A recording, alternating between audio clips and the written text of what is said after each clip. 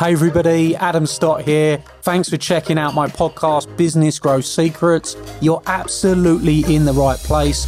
This podcast is going to reveal to you all of the secrets that you've been looking to discover. They're going to allow you to cure your cash flow problems, attain more clients, bring in more leads for your business, and create systems and processes that give you the growth that you want. You are going to discover the business growth secrets you have been looking for that I've used to sell over £50 million worth of products and services on social media and help clients everywhere to grow their businesses on demand. So let's get started on the Business Growth Secrets podcast.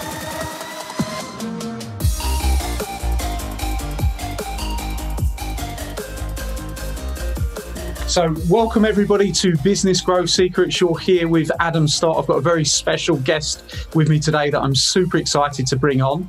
That special guest is Nikki Take, and we're going to be discussing how over the past 25 years she's built a consulting business that's helped over 8,000 people win more sales in their presentations. In addition to this, Nikki's done tons of things, actually the author of 3 books. In addition to being the author of 3 books, she's also a stand-up comedian, so I'm sure we're going to have a lot of fun on the chat today. We've got a real diverse chat without a shadow of a doubt, so I'm super excited to bring you on, Nikki, and hear all about your very interesting life, because you've done some really cool stuff, haven't you? You know, and we've just had a good chat before, and you're telling me lots of things, which is super interesting. So I think everyone's going to love this chat today. So welcome. How are we doing? Things good? Yeah, things are great. Thanks. Yeah, we're enjoying the fact that London is coming out of lockdown. Absolutely, absolutely. So we've obviously got tons to go over today, and I think what we'll start off with the audience that are listening and the people that tend to listen to the podcast are business owners that are looking to grow. And from my understanding, you're a master at creating sales presentations and helping people to increase basically their closing ratios and making sure that they win deals. And you've done this at a very high level, helped over, I think you said 7,000 to 8,000 people do it. So from your perspective, what are the secrets to winning more sales, and what can the audience learn today about sales presentations? How important are they, and how can we go out there and win more business when it comes to a sales presentation? Let's narrow my expertise slightly so I don't sound So I'm really good at helping business-to-business organizations drive their revenue, win more business. And we do that by helping in 2 ways. Number one, their generic sales messaging and processes that sit behind that. And then number 2, helping them with specific bits. And so the 8,000 is the specific bits. And that's where, we're helping people who are, if you're going to spend £50 million on something, you run a process, you talk to at least 3, maybe 4 or 5. So average win rates have to be 1 in 3 or 1 in 4 or 1 in 5. And you go through an RFP process that ends up with a finalist presentation. And that finalist presentation, we like to refer to as the most important 15 minutes in the sales cycle, because you either win or you lose. And our clients win 75% of the time because we make sure that last 15 minutes counts. And obviously that means engaging earlier to make sure that the messaging is right, and so that the messaging is right through the whole bit, ideally enough to develop the solution and so that it solves the client's problems. So the mantra at Avincis is, we take people from winning 1 in 3 of their deals to winning 3 in 4 of their deals. And that's either where we're deployed to help the whole system, and then we raise the average win rates, or where we're doing the specific bids where they win 3 out of 4. So really walking your talk there as well, because your message is very clear. That is a very clear message. It's very simple, isn't it? And I think for anyone, whether somebody's listening, they're a corporate business or a startup business, wherever they're at, clear messaging for me is something that's really, really important. So I'm really glad to be talking to you about it, because a confused mind at the end of the day doesn't buy, do they? No, and in fact, not that particularly need to pitch, but our pitch, it comes from the messaging, and the question is very, very simple. If we double or treble your new business win rates, can you cope? And it's a good question, because it future paces people's head into what happens when they are winning 3 times the level. And you get a couple of answers from it. I mean, very occasionally you get people who laugh and go, no. So, okay, this was a nice chat, but it's not going anywhere, is it? And then you get the people who kind of really seriously think about what it would do. And obviously it does three things, like it increases win rate, which is easy, but it also increases people's ability to maintain margin, because you don't have to discount to win the deal. If you've got a really good argument for buying off others, I don't need to discount to win the deal. So margins go up. And then the third benefit is people make decisions quicker. If you're selling on value and they understand that there's a real kind of benefit to getting started quickly on whatever the project is, it makes the buyer's decision easier, because they're not comparing apples with apples. Like, you've got apples and I've got cider, and, I want the cider, I don't want the apples. So people make the decisions earlier. So our value proposition is, if you've got the right sales messaging, you win more, you make more, and you make it quicker. Not really here to pitch for us, but that's exactly what messaging. Like, I wanted to give some tips out to people. The mistakes that we see are pretty, they're the same for the last 25 years. I've watched people making the same mistakes. And so I'll give you three things that your business owners can think about, that I would suspect most of them are probably stumbling into. The first thing is, what are you selling? Where are you in the sales cycle and what you're selling? And occasionally there are three value propositions, but there is always two. And so whatever your product or service is, it solves a problem for the client. And so there is a benefit of having that product or service. But I could probably buy that product or service from somebody else, thanks to the internet. Like, your marketing plan is your competitor's R&D plan. And so, unique selling points, which was very 1980s, doesn't exist anymore. If you are relying on the unique selling point, you're an idiot. And, you're one of those chickens with the head cut off and running around the courtyard, but too stupid to know it's dead. Unique selling points don't work. And so you have to assume that whatever your product or service, there's somebody out there somewhere in the world that does exactly the same as you and is solving exactly the same problem. So you have to understand why the client needs the solution or the product or the service. That's the value proposition for the product or the service. That will get you to play the game, might get you into the RFP process, might even get you down selected to the finalist presentation. But when you get to the finalist presentation, you've played that game.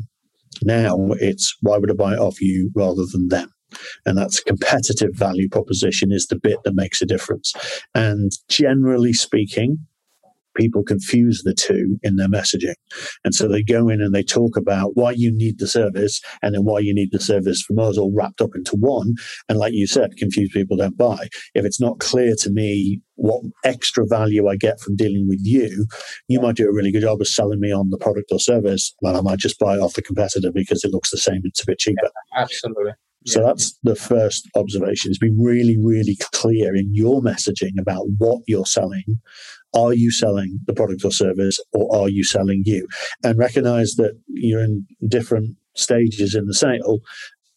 Because if they haven't decided to buy the product or service, you need to sell that. And if they have decided that, you need to sell that. Great advice. Yeah, it makes perfect sense. Yeah. And I always make it transparent to the client as well. So I would always sit there with a client and say, well, you've got two decisions, haven't you? Do you want to do it? And then do you want to do it with me? So where are you? And the client sit there and go, well, clearly we want to do it. We're just trying to decide, okay, so who else is in the running? Okay, here's why you would buy off me, not them.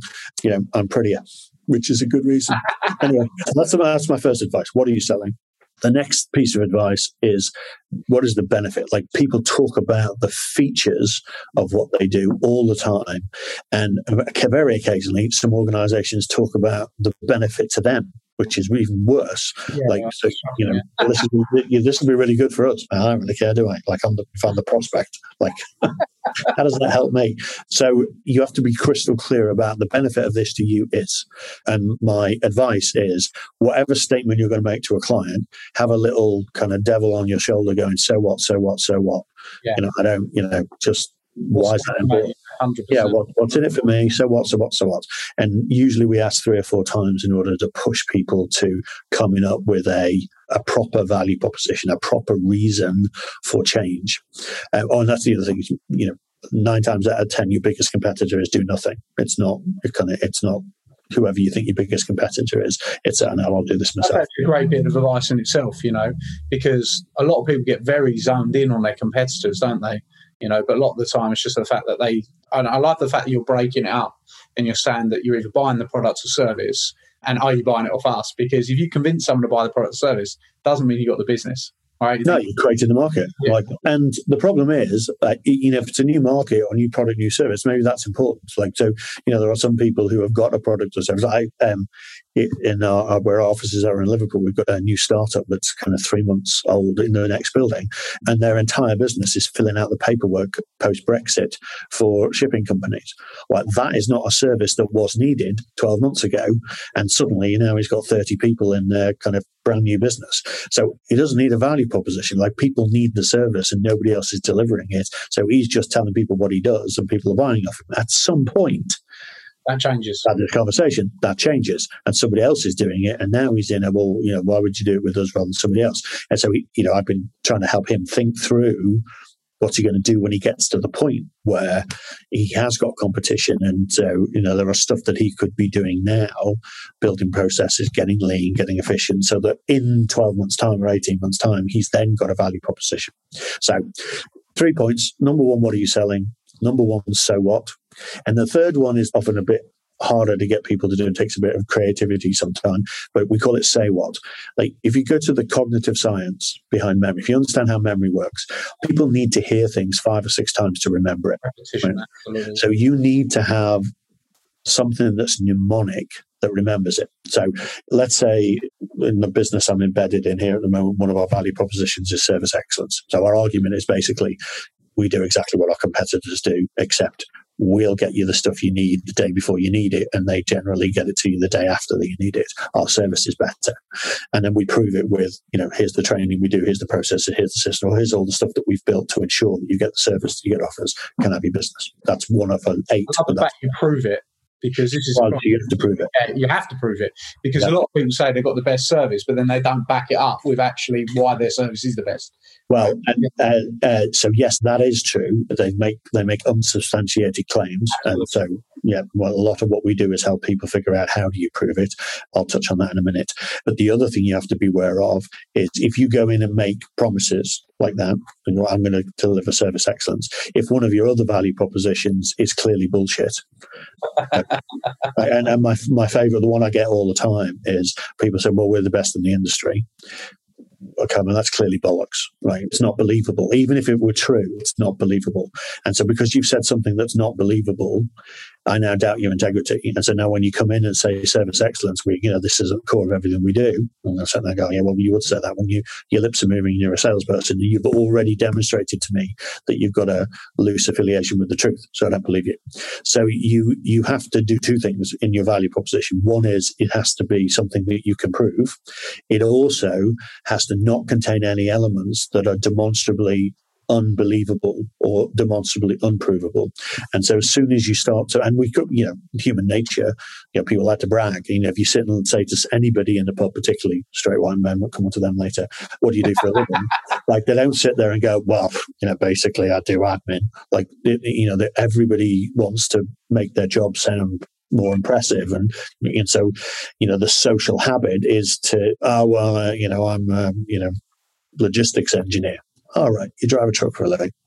But it's human nature, and because if that filters into the sales pattern, then people detect bullshit very easily, and then the value often doesn't get believed because we've embellished this inappropriately somewhere else, which gets us that. So there are your 3 things: what are you selling?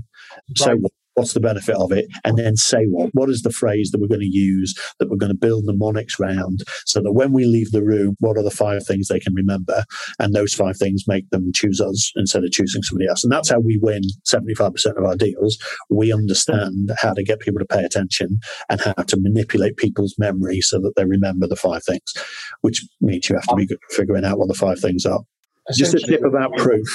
There is the low-hanging fruit. The easiest type of proof is, we've got a case study. Let me show you where we've done it before. And here's Bob from Tesco's telling us how great we are. And the problem with that is you're curating the proof. So you've got 20 clients, but you're only showing me Tesco's because you and Bob are married to sisters or whatever.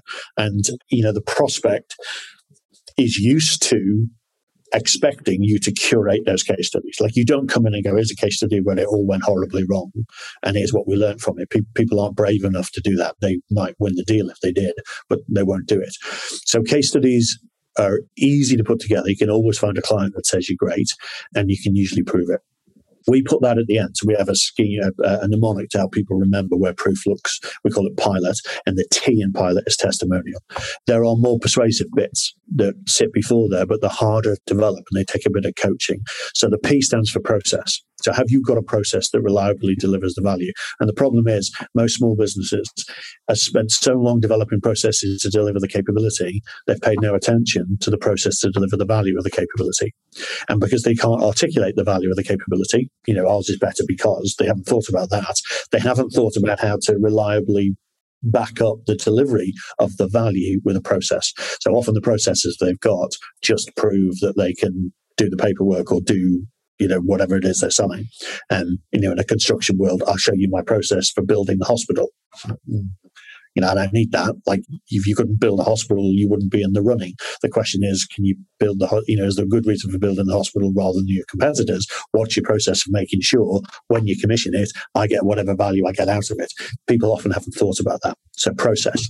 I'm dyslexic, so I might misspell pilot. Bear with me. I is for intellectual capital or intellectual property. So we've got a piece of science that we own or a piece of technology we own that reliably delivers the value. In our case, we have two bits of intellectual property: visual cognitive dissonance, which is how do I get people to pay attention, and passive mnemonic processes, which is how do I manipulate memory. Because we own that technology and develop that technology, we can make your presentations engaging and memorable, and therefore we can help you win. And definitely that's IP, but it's also the L, which is logic. So because I'm really good at cognitive psychology and behavioral psychology, I can give you a presentation that people remember and act upon. That is a logical argument based on some Make logical sense to do business, right? Okay, absolutely. And then the O is organizational design. So mostly people have designed their organizations around delivering capability. The really smart businesses that grow quickly have organized their businesses around delivering value to their clients, not delivering capability. And that organizational structure and organizational design is what makes it believable. So, for example, in the business that I'm implanted in at the moment, we have built a service excellence team. That service excellence team does nothing. And we have 4,500 people delivering services across the UK. There's bound to be a few idiots.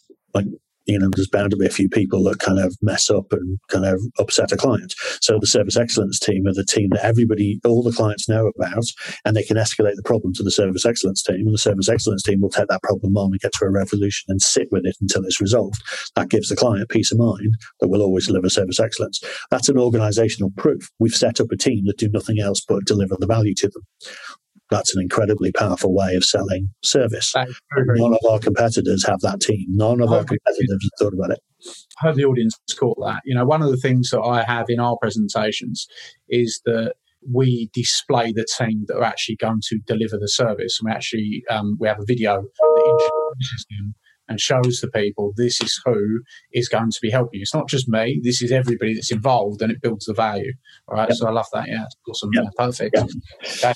And then obviously the police testimonial. I've got a question, right, on the process, because you mentioned it earlier, but it didn't say, because obviously people are logical and emotional, two reasons that they buy, right? They're going to justify it with logic, but they're going to, a lot of the time, buy it on emotion. And the future pacing is what creates that emotion, which you mentioned earlier, didn't you? You're saying about, essentially future pacing someone, putting them in the future, imagining what it's like to own the product, have the product within the business, and what difference it's going to make to them. That's an emotional thing rather than a logical. So where do you bring emotion into the presentation throughout? Or is that because you mentioned the logic, but not necessarily the emotion? Okay, so the short answer is yes, sometimes, but depending on it, yeah. Well, so it really depends on whether or not there's a rational argument. So if there is a solid rational argument for buying us rather than the competitor, like a demonstrably clear, obvious value, then the emotional buy isn't that important, right? It's a solid reason. I'll give you an analogy. Like, I desperately want an Aston Martin. Let's say I go down to Aston Martin and they've got one on the forecourt for £60,000, and I think, It's 2 years old. It's got 20,000 miles on the clock. It's the right colour. That's the car I want. Full service history, all the rest of it. 60 grand. I'm about to buy it, and I found my brother. I love my brother, but he's a dentist. And he's got an Aston Martin, 2 years old, same colour, same year, same. And I go, I'm about to buy one of those. He goes, I'm selling mine. Oh, great. I go, well, I don't want to give £60,000 to some stranger. Like, I'd rather buy yours. And he goes, yeah, but I want 70 for mine. I'm like, I love my brother, but 10 grand's 10 grand. I'm not buying it off my brother, am I? I'm going to buy it off the dealer for 10 grand less. Yeah. So, that emotional connection has a value. If there is compelling reason to go somewhere else, like the half price, right? Well, I'm going to go somewhere else. The reason why emotional connection is so important in sales is that we're generally really bad at articulating value. And so, that is so I'm true. going to draw a circle, right, and I'm going to draw a triangle. Michael Porter was the professor of strategy at Harvard Business School for years. And in the 80s, he wrote a book called Strategy. And in the book, he has generic strategies. How do you be dominant market leader in whatever market you're doing? And he says there's three strategies. You either deliver more value, which is value selling. You deliver better services and have better relationships as a service model, or you're a least cost provider. And what Porter said is it wasn't a theory. It was investigating what strategy did people have for being market leader. And what he found is you have to be okay at all three. Like, you can't be 3 times the price of your competition, no matter how much value you're driving. And it doesn't matter how good your relationships are. If you're twice the price of your competition, you're going to lose. So you have to be in the ballpark. But he also worked out that if you want to be the dominant player, you have to be really, really good at one of them. And because being good at one of them has a cost of the other two, you differentiate yourself in that area. So if you're going to be least cost provider, you be EasyJet, and you have to keep your costs down. So you don't have plush offices like the one I'm in London now. You have a metal container on the side of the airfield where it doesn't cost you any money. And you if you're Ryanair, you take the toilets out so you can reduce the cost, and you play in that space. If you're a relationship service-based business, well, then you invest hugely in entertaining your relationships and CRM and building it. That's the commodity space. Like, if you get pulled between price and relationship, you're in a commodity, you're not articulating value, you will get pulled between service and price. The way to avoid that is to sell on value. If you're selling on value, so I'm going to help you deliver more value to the client. If you deal with me, you're going to make an extra 2% margin. Like, if there's real value in engaging with me, it doesn't matter about the relationship, it doesn't matter about the price. They have to be ballpark. Like, I can't be twice the price and you can't really hate me, but it's fairly compelling. And I'm living an example of it. When I transitioned from boy to girl, some of my clients left because, in fact, one very famously said, can't take you seriously anymore because you don't wear a business suit, you wear a dress. And I was like, okay. So actually, it's not that before you engaged with me, you were winning 19%. Now you're winning 69%. That's just because I presented as a boy, is it? He said yes, fired me. 18 months later, they're back down to winning 20%. Oh, shit. Wasn't the dress then, was it? There was something more going on. So you can't... How did that make you feel? What did you think on that? I mean, it's important, isn't it? Because it leads on to, people's perceptions. I mean, from this conversation, I think you've added massive value. You're clearly incredibly good at what you do. Right? I'll give you a joke, shall I? Yeah. I don't know how rude I can be. It is a podcast, isn't it? We're not. I don't mind. Go for it. So people ask me, often people come up and say, so you're transitioning, which was the most painful surgery, top surgery in the bottom. So what was the difficult bit? And I go, what do you mean? I said, when you had your boobs done, was that? I said, no, that was fine. So what about the bottom surgery? No, all fine. She says, well, what was the hard bit? I said, well, the hard bit was having all my arseholes removed. And what has happened, in fact, is all my arseholes have left. Like, all the people that didn't, in all the dickheads of my life, now crossed the street to avoid me. And so the guy that fired me, that was $1 million contract down in Asia for a big IT firm. And do you know what? Once that contract had gone, yeah. Do you know what? It might have been £100,000 a month's worth of revenue. And so for relatively small business, that was a big client at the time. But they took £300,000 worth of effort out of the business every month, and they were a pain in the arse. And they were a pain in the arse because he was an idiot, and now he left. And that's, I think, Actually, secret damn move for you? DNA. Did you think that could happen at all, Nicky? Did you think, this is going to happen? Is that something that you foresaw happening, that you were going to get? No, obviously not. So I'm a serial entrepreneur. The thing about entrepreneurs, there's only one defining characteristic for an entrepreneur, and it's tenacity. It's every single business owner, not business owner, because, like my brother's a business owner, but he's a dentist. That's not very entrepreneurial, is it? I love George Bush's Bushism. The problem with the French is they have no word for entrepreneur. No, mate, it's a French word coined by a French economist, meaning moving assets from a low yield to a high yield. That's what entrepreneurs do. We look at the world and go, if I put these people here, we can make more money doing that. That's entrepreneurial. Bush is clearly an idiot. So I think my mindset is, I'm tenacious and I'm always optimistic. And those are the two characteristics of entrepreneurs. So when I talked about transitioning for work, the list of people that told me it was a bad idea was endless. My accountant, my lawyer, my FD at the time, a client, everybody came in and went, "Oh no, you'll kill your business. Nobody will deal with you. It'll all be a disaster. Nobody will take you seriously." All that kind of stuff. And so I was like, "Nah." We'll weed out the idiots and it'll all be fine. And I was right, but not on the short term.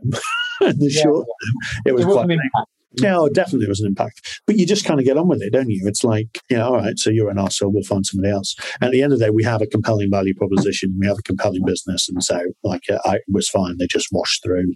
And now we have clients who, I'm implanted now in, what was our largest client, obviously not a client now because I'm building it all internally for them. But this company's, it's called Mercer, and it's part of MMC, which is one of the Fortune 100 companies in the world. And they're very D&I aware, and I think they recognized that they needed a big cultural shift in the way they position and sell. And part of the attraction of hiring me in to do this was that I'm trans. If you want to change a whole bunch of straight white men who were used to doing the same thing that they did 20 years ago in the same way every day, and we've got to change the way they think about selling, bringing somebody in as a catalyst for change is a good idea. And so I think part of I know part of the attraction of bringing me in was not only am I very good at what I do, but people never forget. When I run a training session or when I run a consultancy session with them, they never forget sitting in the room with the 6-foot tranny. Being memorable is, That's a good thing, right? No, fair enough. And look, that's what it's all about. So yeah, sounds like you certainly, and this is the thing, I think that in itself, everyone has different challenges that come up in business. It's maybe not a challenge that everyone will experience, but it shows you actually there's payoff for being comfortable in your own skin, I think, in the wider context, because the more comfortable you are being you, the more people that you're actually going to be attracted to that in different ways, isn't it? And that's the story. Is there was someone that wasn't a fit for you, but then there was someone even bigger and even better that was a fit for you. And I think if people are really comfortable with themselves, they'll do more business anyway. I think that's a good business growth secret there in itself, right? I think the other thing is so I'm a better consultant now as a female. I didn't anticipate this. So I, spend 25 years developing people's value propositions. And when I run a session with a client or a bid team, or, I sit and interview them for a couple of hours, ask them, either about their business or about the opportunity, who are they selling it, what's the competition, all that kind of stuff. And eventually we get to the point where I ask the question, so why would I buy it off you? And I role play the prospect, and I sit there and go, why would I buy it off you? And they tell me, and then my skill set is I don't have to think about, all that confusion that they have. I'm really, I've spent 27 years thinking about this stuff. I don't have to think about, that's a reason for doing it. It's not a reason for doing it with you. And how do you prove that on the rest of it? So I ask all the right questions, pull the information out. And at the end of it, I go back with an elevator pitch, which is, 90 seconds. Okay, so based on what you said, this is how I think you should pitch. This is your elevator pitch. And, for the first kind of 10 years of doing that 3 times a week, it was, occasionally I would get it wrong, and occasionally we'd have to rework it, and it would take a little bit of time to get something that that everyone was comfortable with. But honestly, for the last 15 years, nobody's ever questioned it. Like I give them the value proposition, and the first thing that they go is, what are you doing tomorrow? Can you go and talk to our clients, because you're pitching our products better than we've ever heard them pitch. So I got used to never getting any pushback. And then first time I did a consultancy session as Nikki, not Nick, the client, I delivered the value proposition expecting the client to go, yeah, that's brilliant, let's do with that. And he didn't. He came back, well, I'm not so sure. And I was like, and so I went into what I now understand to be a very male reaction to that, which was, what do you mean you don't understand? Like, do you not understand? I'm an expert at this. Like, you're paying me £8,000 a day, to come up with this shit, because I'm really, really good at it, and I've done it 1,000 times, and everybody wins 75%. And I just, and eventually he went, oh yeah, okay, yeah, I back down, and we got the value proposition, and it happened like the next 3 or 4 times. So I sat down with my solicitor, who's one of my mentors, and I went, why are they doing this? Like, why, why now that I present as female do they question what I say? And she looked at me and went, well, because that's what men do with women all the time. Like, they're treating you like a woman. They're just and the difference is, as a woman in business, well, as a man in business, you're assumed to be competent until proven otherwise. And as a woman, you're assumed to be incompetent until proven otherwise, which is a really interesting. It is. Dynamic. It's very, very interesting. And it's very rare that people have experienced both. Well, do you know what I mean? It's like, it's a unique thing, isn't it? Yeah. So I said to Heather, what do I do about it? And she said, well, you definitely don't do what you did. Like, don't react like a boy and defend it. There's much better ways of doing it. So the next time it happened, I delivered the value proposition, and the guy was running it said, well, I'm not sure. And so I thought, what would be better? And he was like, well, now I think about it, you're probably right. Oh, really? Yeah. Right. And what I found over time is the difference is, instead of it being my idea that they've taken, he thinks it's his idea. Yeah. And so when he actually gets to pitch it in front of the client, he's pitching his idea, he's not pitching my idea. My win rates have gone up. So as a boy, we were winning, if I coached 74, 75% of the deals, and as a girl now, we're winning over 80%. In fact, in this incarnation, the last 2 years here, we have almost won every single deal I've coached. And I think it's because I'm now a better coach, because instead of me having to prove to them that I'm smarter than them, I just smile, ask the right questions, and they all think it's their idea. And that makes me a better coach. If they think it's their idea, they're going to believe it more, they're going to deliver it more, and they're going to take it with more enthusiasm. Yes, but the most important bit is when they're actually in the pitch and they get a question from left base and things change, they're able to adapt and morph the messaging better, because they don't have to sit there and go, well, what would Nikki say? Right? They're able to go, oh, no, yes, I think as a coaching strategy, it's much better. So, apart from the fact that I'm happier and lighter and fitter and clearly prettier, I'm a much better business person as a businesswoman rather than a businessman. I'm a much better coach. I'm a much better manager. And when we got to the point like 6-7 years ago when we were rebranding the business, by that time I'd been doing my stand-up comedy, and everyone in the office had seen me as Nick or Nikki half the time. And I said to my staff, well, who should be the MD going forward, Nick or Nikki? Imagining that they were going to come back and go, we don't care, it's just a different outfit. And I was quite shocked when all 30 people laughed and went, no, we want Nikki. Like, we never want to see you in a business suit again, pretending to be a boy. Like, we don't like Nick, we like Nikki. And it became an easy decision to transition. And knowing that my team were behind it, and knowing that we were probably going to lose a few ourselves as we did it for clients, was fine. And we very quickly found those organizations that are comfortable with me are actually the organizations that are easier to coach. Like, if they're prepared to sit down in a room with me and talk about their business, find it as well. Yeah. Okay. Brilliant. Yeah. So really, it all works out perfectly. I want to touch on the stand-up comedy. I mean, that sounds really cool. And obviously you're obviously really busy, because you're running a great business and, you're successful in what you do. What made you go into that? Where did that come from? Just a bit of background on it, and what are you doing now with it? I think it's really interesting. So, it's a long-winded story, but I'll be brief. So, first time I put a dress on was almost 10 years ago, 16th of December 2012 was the first time I put a dress on. And what had happened is we'd had a theft in the business. Financial controller had stolen 100 grand and the business went into receivership. And long story short, I had a management team who were running the business, and I kind of left, and the receiver asked me to take the business back, and I ran it for a year and we lost money. And at the end of the year, I needed to change the culture of the business. So I turned up to the staff office too in a Miss Sexy Santa outfit. And when they'd all stopped laughing, I gave them a message. And the message is, stop thinking of me as daddy. Wait till you get home. You're in trouble. Think of me as mummy. Have you got your schedule? Have you packed lunch? My job as the chief executive is to make you successful. It's not to clip your wings. It's to be the wind beneath your wings. Go out, do your best, get into trouble. And when it all goes horribly wrong, call mummy. I'll bring you home safe. Look after the customer. Like mummy, not daddy. And it massively changed the culture in the business, and it massively kind of changed things around.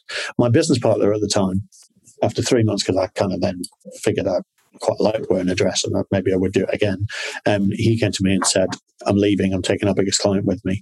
And I said, you can't do that. You're director of this business. You've got fiduciary responsibility. We've got contracts with the client. And he said, well, you don't have a contract with the client because I never filed it. And you don't want anyone to know that you're a tranny, and I've got photographs of you, and left and blackmailed me. So I kind of felt I had no choice but to come out. Isn't it? Yeah. Well, yeah, and then specifically, I was a scout leader and a rugby coach, and he was specifically like, well, the scouts will throw you out instantly, and imagine the parents of those kids that you coach when they find out that you're a tranny, like, your wife will leave you, your life will be shit, blah blah blah. So I thought, well, I have to go and tell people, like, I can't be in a position where I'm going to get blackmailed. Like, I have to tell people. And I didn't understand that I was trans. I didn't understand, like, I didn't even know what the word was. Like, I just knew that I preferred the way people treated me when I dressed like this than when I dressed as a boy. So I didn't, and now I can articulate it. But then 10 years ago, I didn't have the words. And so I was writing another book about how to use comedy in the sales cycle. And I was researching it, and I was talking to Booker about it, and he'd said, well, you're not really going to understand jokes and gags until you actually get on stage. You need to do some stand-up. And I was like, yeah, but I'm a world-renowned presentation coach. Like, I teach people to give sales presentations. I can't really get on stage and be shit. Like, it would damage my personal brand. And he said, well, do it in character. Like, you did that cross-dressing thing. Well, you do it as Nikki, and then nobody will ever know. And I thought, well, that's a really good idea. I'll do a bit of stand-up comedy in drag. And then if it gets in the press, or anybody gets hold of it, and go, well, I'm just, I'm one of the leading presentation coaches, and I'm researching a different type of presentating, and I'm doing it in character. So I went down to Australia, took my gear with me, blagged myself onto an open mic, went and did 7 minutes, which actually, and I got a camera crew to come and record it. And at the end of the night, didn't realize it was the Australian National Open Mic Competition until he gave me $300 and said, well done, Sheila, you win. And so I brought the video back and I showed it to the booker, and he went like, is that the first time you're doing stand-up? That's pretty good. You should make a career out of it. And so that's what I started doing. Everywhere I traveled around the world, I would, the booker would phone up and get me a gig. And so I've kind of performed all over the world. I did it for 3 or 4 years unpaid. I did 3 Edinburgh Fringe shows, which all cost me money. And then about 4 years ago, I stopped doing free gigs and I started only doing it when I was paid. And so as a professional comic, I've performed all over the States, Johannesburg, Cape Town, Singapore, Melbourne, Sydney, Perth, kind of occasionally in the UK, but not very often. And so it's become like a second career, which, and I absolutely love it. Well, there's nothing like being on a stage and holding the audience in your hand. Comedy's interesting in the way you structure. When you see a really good comic, like, you think, oh, they're just naturally funny people, and it just rolls off and kind of. But it's not. It's all carefully scripted, and the way like when I'm teaching people to give sales presentations, I teach them not to script. Scripted sales presentations don't work, but in comedy, it has to be scripted, because you have to get the punch word has to be before the full stop, so that there's a space for people to laugh in. So let me give you an example. I'm not the most famous British trans woman. or trans comic. You'll remember Danny LaRue from my hometown, Lily Savage, but the most famous British tranny, Margaret Thatcher. And that's a rule of three. It's a formulaic way of writing a joke, but you need to get it right so that the space is at the end, which means you need to rehearse it. I'll think of another one that trips off the tongue easily. So I used to always start my business presentations with, I used to be a salesperson, but I'm all right now. And now I start every conversation with, I used to be a boy, but I'm all right now. And it's the same joke, but I'm applying it to a different audience. And I always kind of open. My first joke on stage is always the same. And comedy is really interesting. If you get them on the first joke, the rest of the set works. And it doesn't matter whether it's 5 minutes or 1 hour. But particularly when they've had a drink, particularly when they've had some alcohol. And my first joke, the punchline is, good evening. And that's not funny until it's set up. And so it's set up because the host comes on mic and says, well, I'm going to introduce, Nikki Take, the gorgeous, the glamorous, 3 Edinburgh Fringe shows, 2 HBO specials, very pleased to have the international comedian, the beautiful Miss Nikki Take. And then when I step on stage, they're expecting an attractive female. And the best thing about being trans is no cellulite, which means I've got cracking legs. And so I'm wearing a micro mini, often so short people can tell I'm trans. It's another joke. And I get on stage and there's always a boy on the front looking at my legs like, ooh. And the joke is to catch his eye and go, and you're laughing already. And as soon as his mates start laughing, everybody else is laughing. And then the punchline comes when I get my mic and go, good evening, with my big, deep voice. And now the whole place is falling about laughing. And then everything else just works. Like every gag, everything works. So you do your best joke up front and your second best joke as you wander off stage. And the structure of it is the same. It's a lot like selling, selling the idea, you're selling a joke. If you just stand up and deliver the joke, it doesn't work. But if you have to actually sell it and you have to, sell the punchline. And there's a lot of similarity to it. And then, of course, takes a lot of confidence to get on stage and kind of in a dress. And I can imagine, right. It's been great. I love it. And I'm launching a show. I'm launching a show in London. I've stopped traveling, obviously, for COVID. So I've been in one place for 2 years. And I'm not going to go back on the road until early part of next year. And so we're workshopping a new show October 26th and November 9th in Soho, which is called Laughter Gets Better Together, LGBT. And the idea is to try and get allies, straight white boys, in the room with their, I'm just saying, it's probably your audience, your right demographic, and bring them into the room with their queer friends and have a laugh and, get 3 professional comics to come in and run a really good show. And then there's a little workshop in the middle where we showcase the stupid stuff people say to queer people in the workplace and then teach the queer folk in the room how to respond with a joke rather than get angry or get upset or get, whatever, escalate it. Just give a joke and teach the straight people in the room the sort of stuff we have to put up with. So we're teaching, hopefully helping everybody go back to the workplace and make it a bit better by giving people some examples. And that's what I like about, I don't do comedy for the money. I don't think I've ever been paid more than my bar bill. Which says more about my expensive taste in wine than it does about the fee. But if you're going to make a career out of stand-up, you have to perform, 4 nights a week and kind of it's a lot of effort. No, I can't, I don't need the money. I'm not doing it for that. But I do like it when comedy makes people think. I do like, the George Carlin kind of, I'm going to tell a joke, but at the end of this, you're going to relive this joke and you're going to think about it and it's going to change your behavior and your attitude in some way to the world because somebody, pulled out something that's not obvious, but now it is obvious. You can't, once you've learned it, you can't unlearn it. And that's the purpose of the show. We're workshopping it because we've got some interest from. What is the show called? Where can people go and see about the show? Is it out there now? So, actually, if you go to laughtergetsbettertogether.com. Okay, laughtergetsbettertogether.com, yeah. That'll take you to the VIP sign-up page for the 3 events. We've got October 26th and November 9th. They're all confirmed in London. November 25th confirmed for New York. And then there'll be a December date. We're just waiting for confirmation from the venue. And then the December one is the pilot. So the December one is where we're going to have we're getting really, really good LGBX, so Zoe Lyons, Amos, maybe some really big names to come, and then we're going to record that as a pilot and show it to the BBC and see where it goes. But the workshops should be fun. They're all free. There's no you don't have to buy tickets, but we want people to sign up because we need a full room and we need to make sure people turn up. Yeah, so it's comedy with a purpose. Have a good laugh, but also walk away going, I learned something then.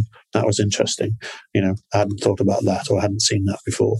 And all three of my Edinburgh Fringe shows were all that. And one of the first Edinburgh Fringe show was called Prey, which is the name of one of my books, which is about, how I didn't realise as a boy I was potentially a predator. And when I put on a dress, I don't just become a lookalike girl, I become prey.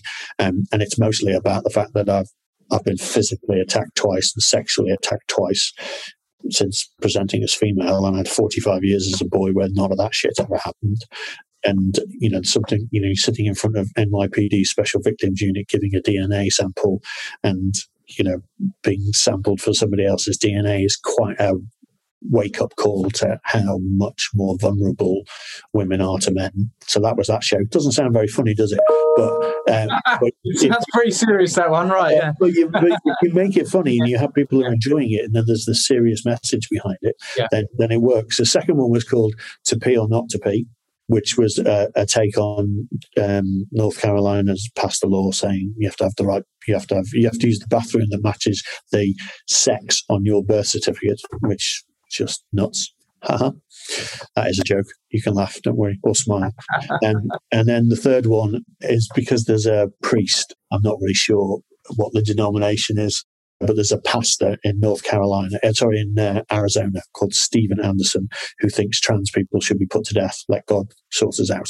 And so my third show was called God Hates Me, I'm Trans, which I think is my best piece of work so far, including taking all of the Bible quotes that they quote at me, like Leviticus 20:13 says, "Man shall not lie with another man lest he be stoned." Well, I'm from Liverpool. That sounds like a good for marijuana sales. We should start a business. Get the world stoned. It'll all go gay. It'd be great. I think it's a great piece of work because people come in the room curious as to, I've had all sorts of people coming in saying, "You do realise God loves you? You do realise that's just collective insanity?" Okay, whatever. If you can have those people leave the room thinking differently, guilt by association, you might be a lovely person, but if you're a Christian, then you are standing side to side with this guy in America that wants to shoot me for being trans. How do you feel about that? And that message, dressed up with a load of humor, a load of jokes, kind of is an important message. So I really like, the activism around this.